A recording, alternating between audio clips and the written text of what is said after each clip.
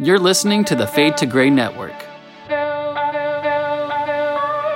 We invite people of all backgrounds to share their stories through nuanced conversations and forward thinking and not taking ourselves too seriously. Everyone's story matters.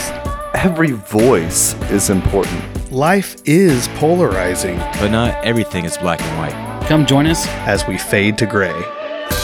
Okay, welcome back to another episode of Fade to Gray. And it's the health series that we're doing, you guys. Hope you're enjoying it. We've had some real quality guests and quality content so far. I've been kind of blown away, and hopefully here we go again today because we have Jed Payne in the house. And he's a Hello. He's a friend of the family. This is probably like the third or fourth time you've been on a Fade to Gray episode? I think third. Right on. Well, it's I think that's a record. Is it? Yeah. Nice. I think so. Yeah, I think MVP. So yeah, we like you. So I'm glad you're here. Even though our teams are playing each other today, it's Sunday and the Panthers are playing the Saints. I know some people right now are already bored with the podcast, but don't worry, we're not going to talk about football. And may I just say, as a non-sports person, major props to both Omar and Jed today. Are coming on to this call right now as both of their teams duel it out, tied in, what, is it the fourth quarter? Yeah. Yep, it is the fourth quarter. I'm watching out of the corner of my eye. I mean, it's do or die. It's do or die for my team right now, too. So, and I mean, they're if we podcasting, everyone. This is called dedication to the art form. So let's just give them some props here because I know this is not easy. So it's not. The Panthers are going to lose, though, so it's all good. Well, you can hear on the call we have Seth, obviously. Say hi, Seth. We already heard your voice. What's up? You've heard me.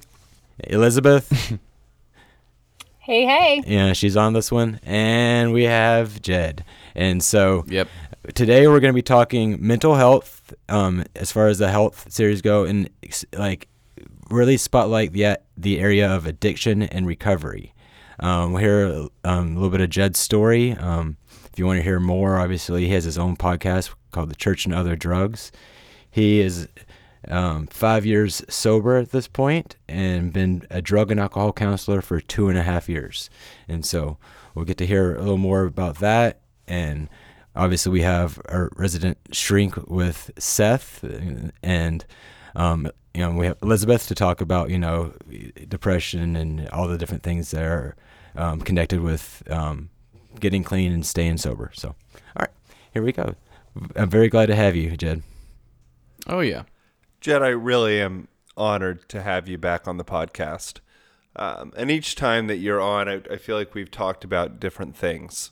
And this topic that we're going to discuss today is very important to me personally. I've gone through my own path of mental health concerns and substance abuse. And so I'm really honored to be able to talk with you about this today. Since you have been a substance abuse counselor for 2.5 years and you've been sober for 5, tell us a little bit about your story. I kind of want to know how you got to where you are today and providing the type of assistance and help to people who are struggling. So tell us your story. Yeah. Well, it'll have to be sort of truncated, right? Of course. It's extremely long. In kind of a nutshell, I mean, I started smoking cigarettes first. Cigarettes are the real gateway drug, if there is such a thing. I would thoroughly contend that cigarettes are that. Started smoking weed early on, and then my parents started I got caught for weed, so they started drug testing me, but this was like the advent of the internet age, so I just started researching things that wouldn't show up on a drug test. This is kind of irony how intervention turned kind of made it worse, because then I just started doing Benadryl and cough medicine. So I had my first overdose on Benadryl. Robo tripping then, huh? Yes, 15? Absolutely. That was my an overdose drug of choice. I can see starting to engage those things, but an overdose is pretty serious at that. Well, and it was it was an overdose in that I was like, Benadryl is a deliriant, so it's like it's hallucinations that you have no idea are fake. It's basically like I'd be talking to you except you're not there. It's like the only true drug I've done where it's like it's complete detachment from reality. So it wasn't that like I like was in danger of dying. I was just completely gone, and my parents had no idea what I was on. I wasn't able to tell them what I was on either, so they took me to the hospital. I just want to say Probably that's a good decision.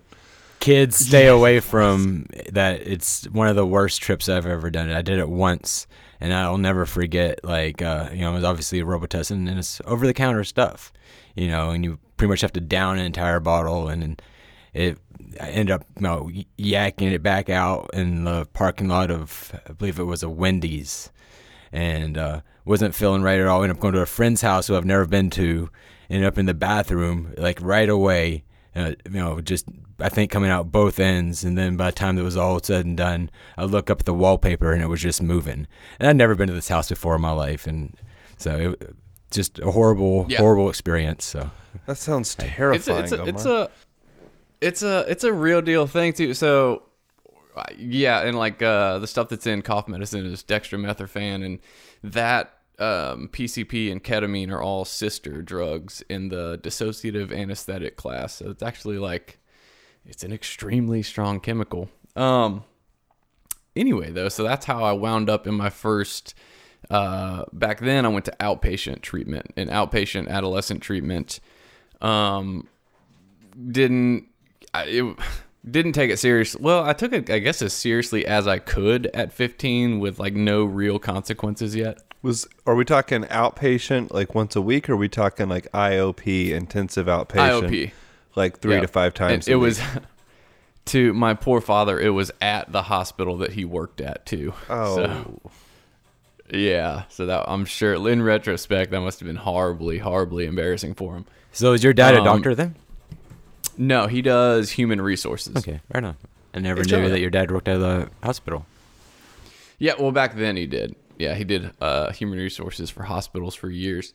And I would often end up at those hospitals, so it must have been kind of tough for him. But so that was kind of my first introduction to. So, and before that, like I had, since we're talking about mental health, I've always had mental health issues, and I got diagnosed with Tourette's syndrome when I was 11. Before that, it was like generalized anxiety and like separation anxiety. Not much depression yet, but then my anxiety manifested in facial tics really bad, which I then got made fun of for, which then compounded the anxiety and all that. So I had like a perfect storm of mental health stuff. And when I finally discovered drugs, it really did like relieve that at first. So That's the trick. yeah, so what's that? That's the trick with drugs, is that they are effective. Yes, They do. extremely. They work at first. They do work initially, but not in the long term. Right, and then eventually they start creating the symptoms that you wanted to cure in the first place. But so I had always been familiar with doctors, and I think I went to a therapist when I was like 8, 9, 10, somewhere around there, like really young. So I'd been in that kind of world of diagnoses and medicine and all that sort of stuff. So then I started going to treatment, and I got out of that treatment, and of course things just escalated. Started doing harder and harder drugs, and at first it was really, I sought it out. I was really into, which I kind of figured out. I guess it was a natural extension of like my childhood, because I was the kind of kid that I would go see a movie like Power Rangers or something, and then for that week I would pretend to be a Power Ranger, right? And I was very into like identity swapping, and like that was how I played. And so when I got into high school, I got into like Fear and Loathing in Las Vegas and started listening to Modest Mouse. And so I got into that culture, and that's, looking back, that's kind of what I did. Was then I just started playing that really, but I was actually doing drugs. So like I had no idea what I was messing with at first. I thought I did, and I thought it was fun and cool, and I idolized, like I'm an artist and a creative, and I thought it, I make better art and I can write better and all those, kind of lies that you fall for, which, I mean, I guess you can make good art on it, but it's not better or worse or whatever. So I kind of purposely sought out drugs, and Let me interrupt you real quick, Jed, and say I agree, because you've been clean for 5 years, and this is my opportunity just to plug you and say you do make amazing art. If you don't follow Jed on Instagram or Facebook, you should. If you haven't seen any of the stuff he does, like Comic-Con, a lot of it's I don't know what kind of base paint it is, but maybe talk a little bit about that for a second, and then keep telling your story. Yeah, it's jed.i.am on Instagram. Me and my wife do stuff. I just do a ton of like pop culture art and painting and drawing and digital media and stuff like that. And it is, turns out I am much better at sober. I've looked at my art when I was especially on meth, and it's horrible. I thought it was so good too, and it was like, why didn't anybody tell me it was so awful? That's the thing about meth. It seems like it's like the problems with everybody else. It's not with you, not with me. It's like I'm exactly. right, everybody else is wrong. But yeah, like full tilt mania. So basically, though, things got worse to the point when I was a senior in high school. Things were bad enough that I needed to go to an inpatient treatment center, and I got put on a waiting list. And during that time, I was like, well, I'm going to have to quit drugs, so I better, I literally, and I have my old journal, I wonder if I have it. So I have an old, I had a checklist of drugs that I had done. Like, that's like what, like, that's a view into like my mind and like how serious I thought at least you're like, organized about it. Yeah, but it was like my like my bragging rights or whatever it was. Wow. But I was like, I've never done heroin, so I need to try that before I go to rehab, right? That the logic tracks on that. So I did, and my plan was I'm only gonna snort it. And then the people I got it from, they're like, why don't you just shoot it? And apparently that was all it took. And I was like, okay, well, you'll have to do it for me. And they did, and that was a wrap on that. Fell in love with that, as anyone would if they, if that's turns out it's addictive, because it's crazy addictive, right? Go ahead. I was in a educational breakout session at my old job where I had to go to this training, and they did a talk on heroin, to where like, at the greatest pleasure centers of our brain, like what we can imagine, like on a scale of like 1 to 10, okay, sex is like a 10. But when you're on heroin, it's like 44,000 of those. That it is so beyond, it hits every pleasure center in the brain in such a way that it's unlike anything a person can experience. So when a person does heroin, that's the whole problem, is that it's too good or something like that. I don't, it's been a couple of years, but I just remember a talk on that, and I was thinking of that as you were talking about heroin. I was always able to stay away from it because it killed all my heroes growing up, and so I was just like, I was the opposite. See, if you couple that with I've been suicidal also for as long as I can remember. The good die young then is your health. Yes. Yeah, then it becomes, the motto for my crew back then was like, what was it? Live fast, die young, leave a pretty corpse. Like my friend had that tattooed on his knuckle. That's a lot to have tattooed on your. I mean, he had big hands. No, well, he had what was it? He had look good, die young, or like L whatever. The abbreviations on both his hands, however it fits. Fact check me on that. But yeah, that was the whole thing. I was like, I didn't plan on living past 21. Like, I didn't want to. I resented my dad for having a stable job. I thought that shit was for the birds, all that sort of stuff, all the trappings of youth, right? I thought that was stupid, and I didn't want any of it, and I assumed I was going to die young anyway. And because of my Christianity, I assumed I'd just go to heaven, you know? So that, like, literally, this was my thinking. It was like, I'm tired of this. Let's just move on to the next I mean, thing. it seems like you're rebellion. I mean, have you had a chance to, like, really, like, you know, since you've gotten older, looking back, do you know what you're rebelling from? I mean, or do you think it was just natural curiosity? Was it not rebellion at all?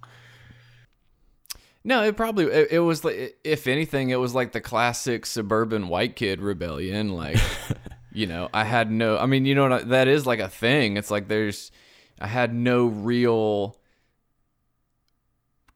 conflict or problems growing. I mean, I did, but no real, it was almost like I made my own shitty reasons to get high over. It's like I didn't really have any good reasons, but I damn sure did by the end of it. But no, it was, I don't know. It was like I didn't really have a cause, so I guess I kind of made one, you know? Okay. I don't know. Yeah, I've always wondered that, and like why I did have this fierce resentment toward my dad especially, and it really was like out of nowhere. I don't know. It's just weird.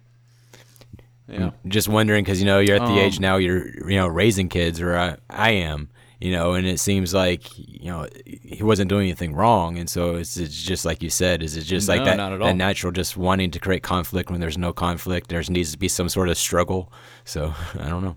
I think so. I mean, it's a mix of like boredom and wanting more out of my life and wanting something exciting. And, you know, I loved movies so much. I wanted a life like that. And I was too naive to understand that, like, that's not how things work. And thinking I wanted something that in reality is something unimaginably horrible. And like the real, I really fell for the romantic idea of addiction and alcoholism and all that stuff. So it may actually be a problem, not like the reality. So our churches were correct. It was like entertainment. We can blame the movies. You saw it on the movies, so yeah, I'm sure a little bit. I'm sure, you know, a very susceptible mind. So then, you know, that just started. You know, I was living in South Carolina at the time, and they sent me to a treatment center in Louisiana when I was 17, and that just started, like, from then. I never went back home. We tried, like, what would happen was I would get periods of sobriety after treatment centers, and then I would relapse, and my parents would call the treatment center and be like, what do we do? And send them back to treatment. And so I just got stuck in this kind of washing machine of institutionalization for years. Just never, like, we would try, I think I tried to go live with my parents like one other time, and it just never worked. And the problem was, I guess some people, I was also just, the way I would use, like, was so extreme, and the things that would happen, like, for example, there was a huge period in my life, like one time I got 6 months sober, and then I started taking up skateboarding, and I broke my arm really bad, and this was in Florida back in the heyday of crooked doctors in Florida, which was crazy. So I got back on pain pills and Xanax. That was when I first got involved in that, and went on the most ridiculous bender, and I started self-injuring myself. I gave myself a 3rd-degree burn on my hand. Like, what I would do was I would either hit my formerly broken arm, like I would hold it in a door and slam the door on my arm, and then go to the emergency room and tell them I fell on it or something, and they give me more pain pills. One time I brewed a pot of coffee and just immediately dumped it on my hand and drove to the emergency room, but by the time I got there, my hand was like, it had cooled down and it wasn't red. And I remember sitting outside the emergency room like, what am I going to do? And I just took out a Bic lighter and just cooked the underside of my hand, like, to almost to the muscle. And then I would just take my hand to, I would drive to different cities and go to the urgent cares and just get pain pills. And the, like, I had cleaned it with, I I was homeless, living in hotel rooms, and I'd just been like cleaning it in the sink and putting tissue paper on it. And I remember a piece of tissue paper had started growing into my skin. And the last doctor I took my hand to, he was like, "I'm not giving you pain pills, and I might have to cut your hand off." And I was like, "Come again? Like what? What are you talking about?" And he was like, "Yeah, this is ungodly infected." Like, and I guess he knew what I was doing. So that was essentially the type of drug addict I was, like unstoppable force of nature. Like, I must get high at all costs. And then I was also a chronic overdoser. So I ended up overdosing 8 times, 8 hospitalized overdoses. The worst of which, I was in a coma for 4 days. I had vertigo for like 7 months after that. They had told my mom that if he wakes up, he's going to have severe brain damage and all this sorts of things. Which, that's where I also get my serious faith in God and like lack of faith in doctors. Like, there really was kind of some miraculous things happen, because so many of and it always made me beg the question of like, why am I still here? Because I've lost so many friends to like much less extreme circumstances as far as drugs go, and I always had to wonder, like, so why am I still here? What, kind of some survivor's guilt with that. But it kind of, you think that became is kind of, you think that's why you do what you do now? Because of the survivor's guilt, or a big part of it? Well, because that turned into, okay, maybe it's for a reason, because it seemed to become apparent that in my mind, or at least how I believe, God was not satisfied with letting me just be a drug addict, because it would seem like I couldn't use successfully without these. Even when I would try, I would still wake up in a hospital and just be like, well, shit, like what happened? It was like I kept getting stopped by either the police, paramedics, friends. It sounds, so it was like I was fighting against the tide, really. It sounds like the whole experience definitely strengthened your faith. How was your faith before that and while you were using? Was it something that you still believed in? Was it real to you before all of this? Before you died however many times? Yeah, it was very real before, but different. And it was very real during, until a point. So around when I was 23, 22, something like that, I had just been trying to get sober for so many years. Nothing seemed to work. And I, heard so many times that, God could heal you if you just have faith, that sort of thing, that I got finally fed up enough to say, like, I don't even believe in God anymore. I don't think I don't believe in addiction as a disease. I don't believe in any of this crap. I feel like I've just been, because I had been put in treatment, from an early age. So I never really felt like I had a chance to decide for myself, and I had always had counselors and psychiatrists tell me this is what's wrong with you, and my parents, and I was just like, if y'all would just leave me the F alone, then I'd be fine. It's only a problem because y'all are making it a problem. That was my mindset. And at that point, I had a doctor giving me a prescription for Suboxone, Xanax, and Adderall. Oh, man. Like a ridiculous amount. And so I was just selling them and taking them. That makes me mad, honestly. Because that's doctor, irresponsible. Like, and I'm not talking about you I'm not talking about you personally, Jed. I'm talking about to any patient. That's irresponsible. What is? Can you explain for the lay people those 3 drugs, what they're for? Because 3 drugs for what is for psych. It's substance abuse and psych. Go ahead, say them again. Okay, I was gonna say psych, but that wasn't the right. Go ahead, Jed. Okay. Say those again. What else? That was. Well, I know you just said Suboxone, Xanax. Yeah, and what else? Suboxone, Xanax, and Adderall. And it was my numbers. Amphetamines. Listen, restricted and listen drug, to he had me on. He had me on 32 milligrams of Suboxone, and this was my daily prescription: 32 milligrams of Suboxone, 90 milligrams of Adderall, and 6 milligrams of Xanax. And he would let me, month by month, I would ask him, I'd be like, let me just do Valium this month or Ativan this month. He would let me swap out benzos. Do you understand? This is insanely irresponsible. This is why. This is why we have a heroin epidemic. This is why opiates are killing people. It's not necessarily the drugs. I mean, it is the drugs, but it's the doctors who are prescribing the drugs. Now, I understand. Well, the insurance companies are paying those doctors like insane amount of money just to prescribe these drugs. So, well, that's true, and it's all run by the Food and Drug Administration. Yeah, the pharmaceutical companies. Out of control, FDA. which that's a whole story in and of itself. We're not doing that this week. But I just that is the irresponsibility of a doctor who would do that. Just really it really bothers me. You had a question, babe?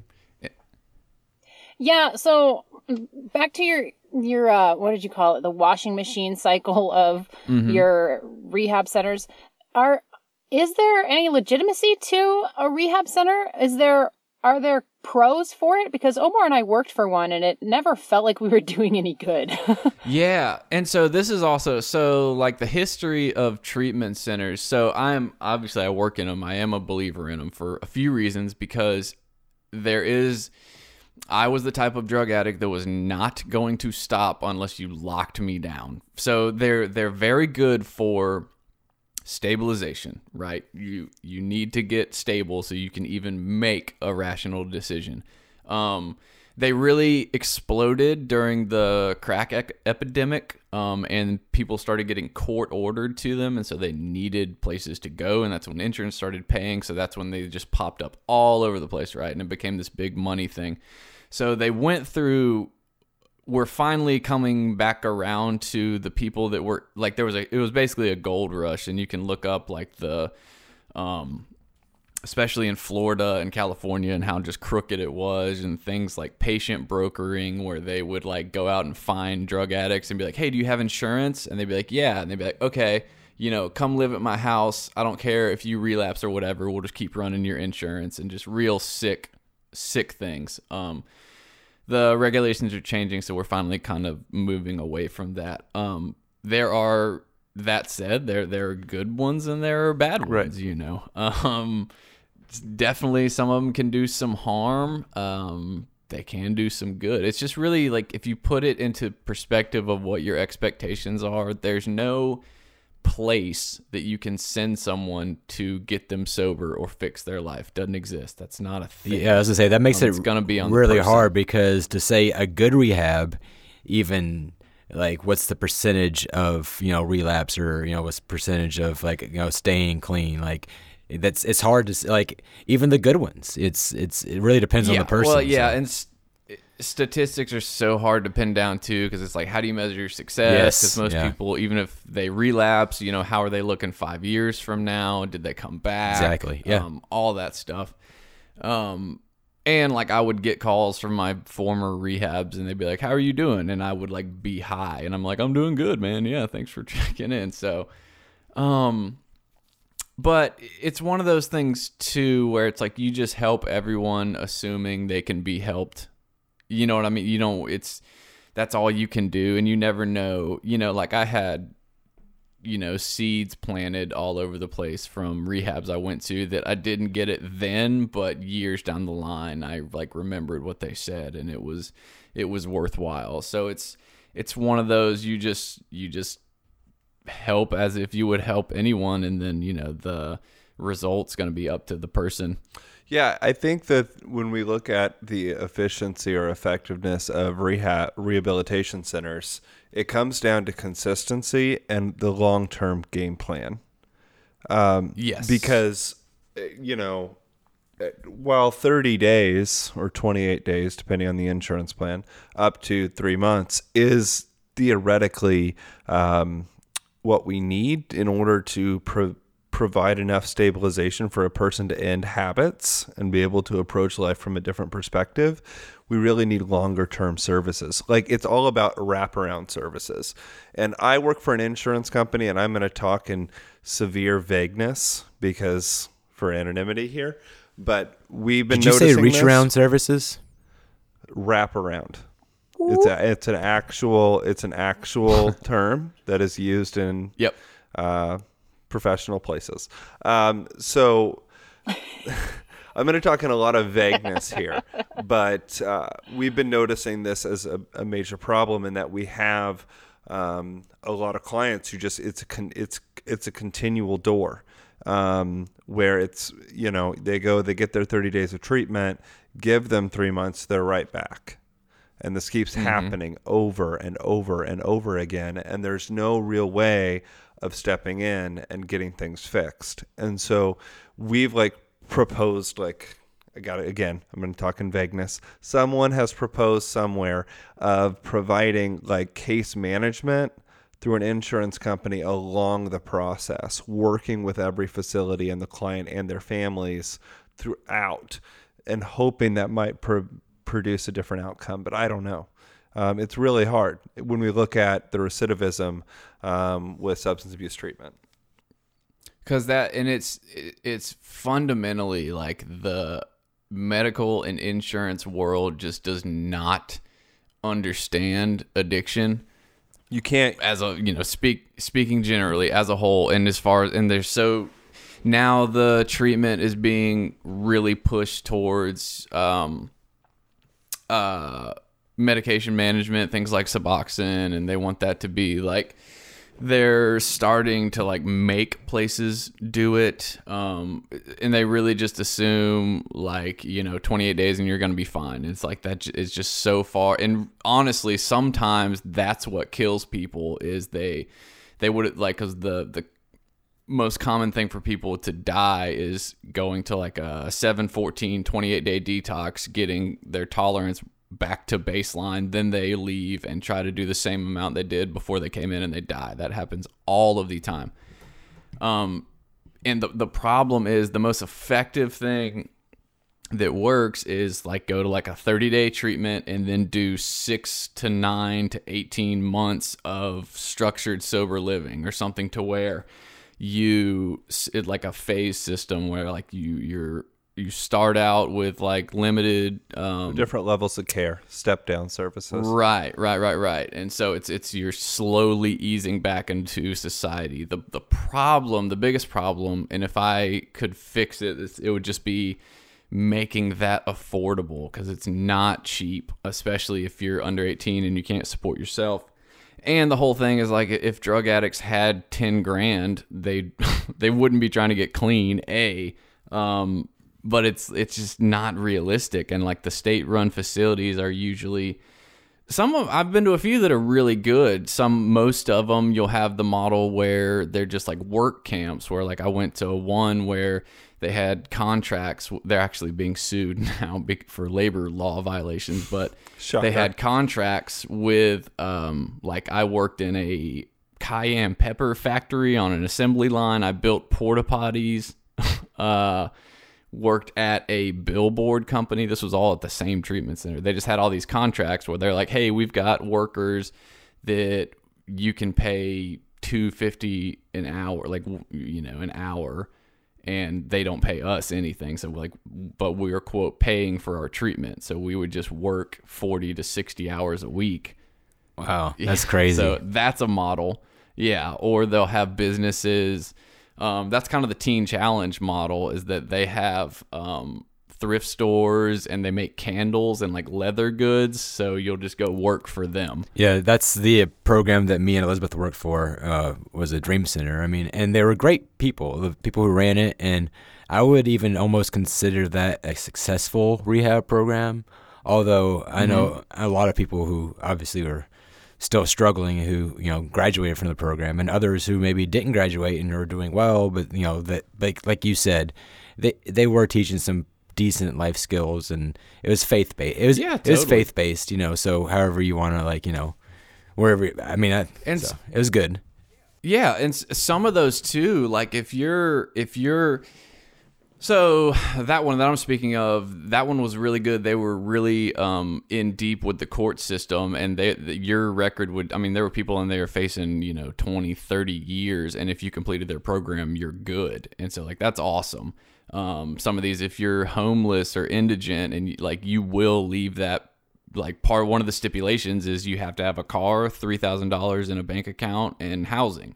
So it's like, they can do some real good. The biggest problem I see is just affordable quality care for extended periods of time, because it's so much more complex than go to this place for X amount of days and then like see you later. Yeah, like, and also thanks, shout you're out good. to the Dream Center also, because they were free, and so it was like, Yeah, so that's they weren't awesome. making money from insurance companies or anything for having people there. And that's one of the things, as Seth was talking about, just being in that world of insurance and looking at it from the mental health or the disease side of things, of the addiction. It's scary because then it starts becoming a case. They're looked at as cases and not people. And then it's almost like once you start sending somebody to these facilities represented by the insurance company, it almost seems like they're there watching their money more than they're there, to be invested more into the lives of people. And speaking of faith-based, and you've talked about how important that was with you and to keep you sober in your whole sobriety road. How important do you think that is? Because we talked about how these facilities or these programs are hit or miss. They may or may not work, and you personally, it seems like you contribute a lot of your sobriety to your relationship with your creator, with Jesus or whatever. And so I don't mean Whatever. Jesus. Don't I say don't mean whatever. Jesus exactly. I Come don't mean on, it. Omar. I don't mean it that way. Show I'm just some saying. respect to the Father. Put some respect. Well, on hey, it, hey, right? respect. We started this early, and by the way, Saints just beat the Panthers. Yep, I saw that, so I'm good. So wait, who was cheering for who? Who won? Who lost? Who's I'm top? Who's the bottom? Saints, dude. Saints all the way. So anyway, Yep. so Jesus loves you more apparently today. Yeah, it's So- true. Because I said whatever, he saw that coming. See, he knows all. Yep. Anyway, that's my question though. I want to tie that into recovery and staying sober, because it's like, how then, if we don't want to, like, yes, go to the programs are good, but they're not the answer. Yes, drugs are good, they're not the answer. So what would you say somebody really needs to, like, basically stay sober for the long haul? Like, what are the key ingredients, would you say? Yeah. How do you do it? How do you get sober? Pretty much change your entire life. Yeah. So this is another thing that there are and there's a whole movement now called alt recovery, which Alternative. Is that what that's Yep. supposed to signify? Yep. But it's alt recovery. There Original. are so What does that mean? You just start smoking weed instead? No, that's called California sober. That's a thing too. Cali sober is you're sober but you smoke weed. That's another movement.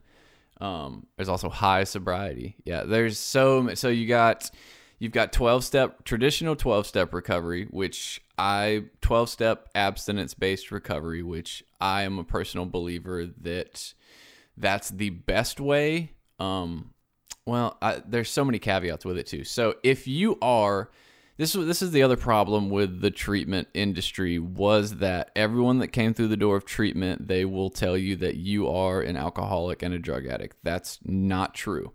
And what happened was, then you had those people going into 12-step recovery meetings saying what they did to get sober, which 5 times out of 10 is a complete load of bullshit, and it's not going to work for an actual alcoholic. And so that's how the waters kind of got polluted. And then you have those people kind of spreading their little gospel of, this is how I got sober, when in reality that is not going to work for the 1% of the 10% that are just straight up alcoholic drug addicts. I believe the only way you're going to get sober is by having a spiritual experience and working the 12 steps of recovery. If you are now, I've also seen and met people that have had just straight up white light conversion experiences and never looked back. I've seen some people, yeah, it's a tricky thing. It's also like my Christianity in that, like, it's my beliefs have changed and they're always constantly evolving, because primarily I don't want you to die, and my goal is that if you are having a better quality of life and you're staying alive, then I'm okay with that, and hopefully at some point you will stay alive long enough to get wherever you're going, and hopefully that goal is abstinence, and you know, because a lot of people will still try to dip their toes in the water and maybe do this or that, and sometimes it works, sometimes it doesn't. The whole thing is that, like, the best case scenario is it works, the worst case scenario is you die. So it's a pretty big wager that you're doing. So for me personally, there was no way I was getting sober without spiritual help. No way at all. And really, that's what I attribute it to completely, because I couldn't. The only reason I could tell you why I finally got it was that I didn't do anything. It really was God, doing it for me.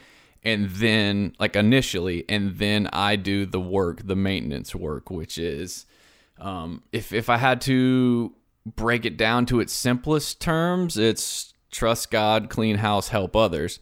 And those are the key. Helping others is the biggest key. Trusting God is the biggest key, and cleaning house is the biggest key. So it's taking constant inventory of my thoughts and actions. It's making sure to have a regimen of prayer and meditation, and it's making sure to help spread the message when I'm asked, and sometimes when I'm not. And that can look like sharing my story at a meeting, doing something like this, sponsoring other people. I get calls all the time from friends and family members asking for help. You know, the answer is always yes. And that, you know, on a practical level, that does a ton of things.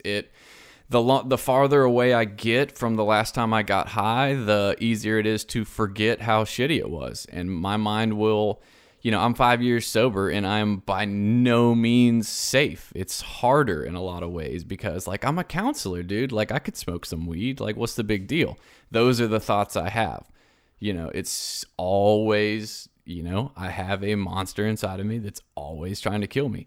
And it always will. So when I work with someone who just smoked crack yesterday, I can look at them and be like, oh yeah, it sucks. That's what that's like. I remember that. So that's the practical benefit of that. And then there's something about getting outside of yourself and helping someone else that I'm not thinking about my dumb stuff when I'm talking to you. And then, you know, making sure that my spiritual maintenance is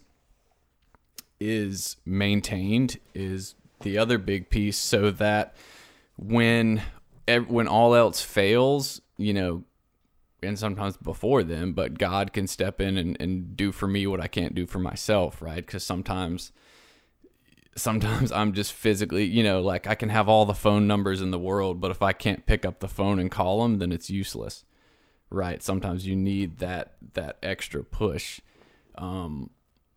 So it really, you got to figure out if you truly believe that you are alcoholic, that you do have this thing. And I do believe it to be a disease, and I try not to get tripped up on the language. It really doesn't matter. It's some sort of disorder of that centers in the brain. You know, it is a brain disease. If you think that's you, then you figure out what you're willing to do, and then you just, you know, do that. That's probably the other problem with it, is there is, like, you know, a common solution, but there isn't. I mean, everybody's got to kind of find what works for them long term, because it's easy to burn out on doing recovery and stuff like that, and you really got to figure out ways to keep it fresh in your mind. One of the things you said earlier too, Jed, I think is huge, and I'm not sure exactly where you put that in the triangle you were just discussing, but holy fuck, I just lost it. I lost my question. Trusting God, cleaning house, helping others. You lost it? Go ahead, Seth. I'm sorry. Something I found really important in what you shared is that really a large key to your recovery is your support system. That's what it was. That's exactly what it was. And you even mentioned, how you can have all the phone numbers in your phone, but if you don't have the strength to call somebody, then it's not even, you got to have that. So we got to start with at least the desire to change. Maybe not. When we look at the stages of change, pre-contemplation, it's part of the stages. So, I think that was important, and really having people you can reach out to, I think, is super key. Right, and don't smoke weed, kids, either, because that's where I was short-term memory there. But that was my question. You said something about how just basically changing everything you do, and with that, is it also having friends who surround you, like Seth was saying, support system? That was kind of the same direction I was going. Yes, I'm glad you brought that up too, because it's incredible too. So like, I went to this treatment center in 2005, and if you know anything about rehab stats, they're not good. But out of that treatment center in 2005, there are 5 of us that are still best friends. One of them was the best man in my wedding. If I ever have a kid, he'll be the godfather. And only one of them, Dirty Mike, he's been on our show. He's stayed sober the whole time. The rest of us have gone in and out, but now we're all sober, and we all live in the same city now. We were all from different states, so it's pretty crazy. But yes, I have people in my life that it would be extraordinarily difficult for me to fall off the map these days without people stopping by, calling me, where are you? What are you doing? If I show up somewhere and I look high, or something, they're going to add, you know what I'm saying? Like, I have a very strong system of people that will call me on my shit, and I allow them to, and I call them on their shit. And that's how that works. I think that's so important to have people that, if you don't show up, they're going to call you and say, where are you at? What are you doing? Are you okay? All that. Transparency and accountability. Yes. Cool. Very cool. Very cool.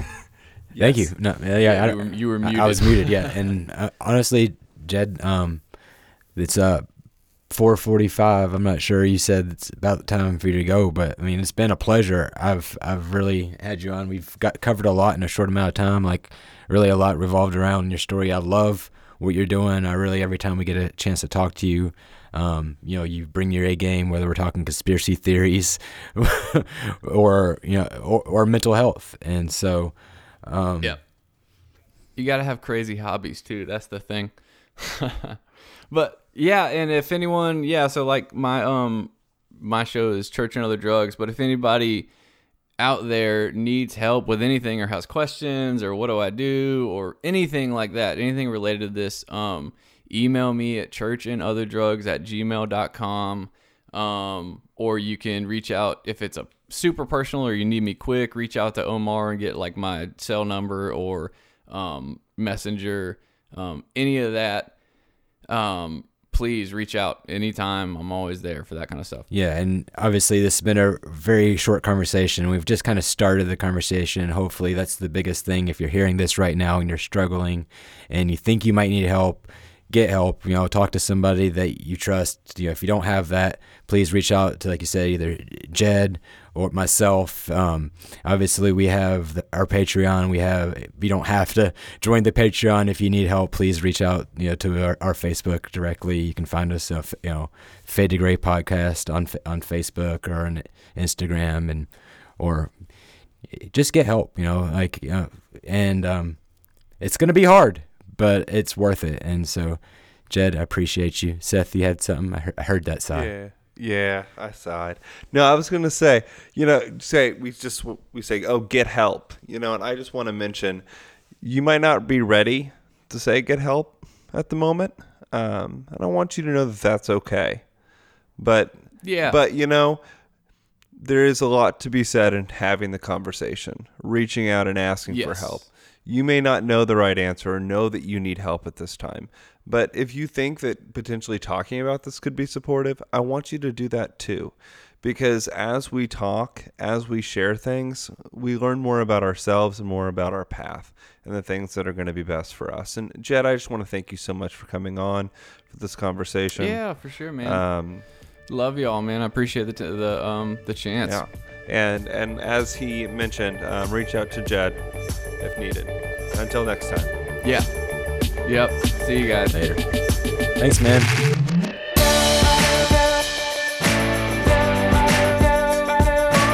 What is up, Fade to Gray friends and family? It's your boy Omar here, and I got to edit this episode.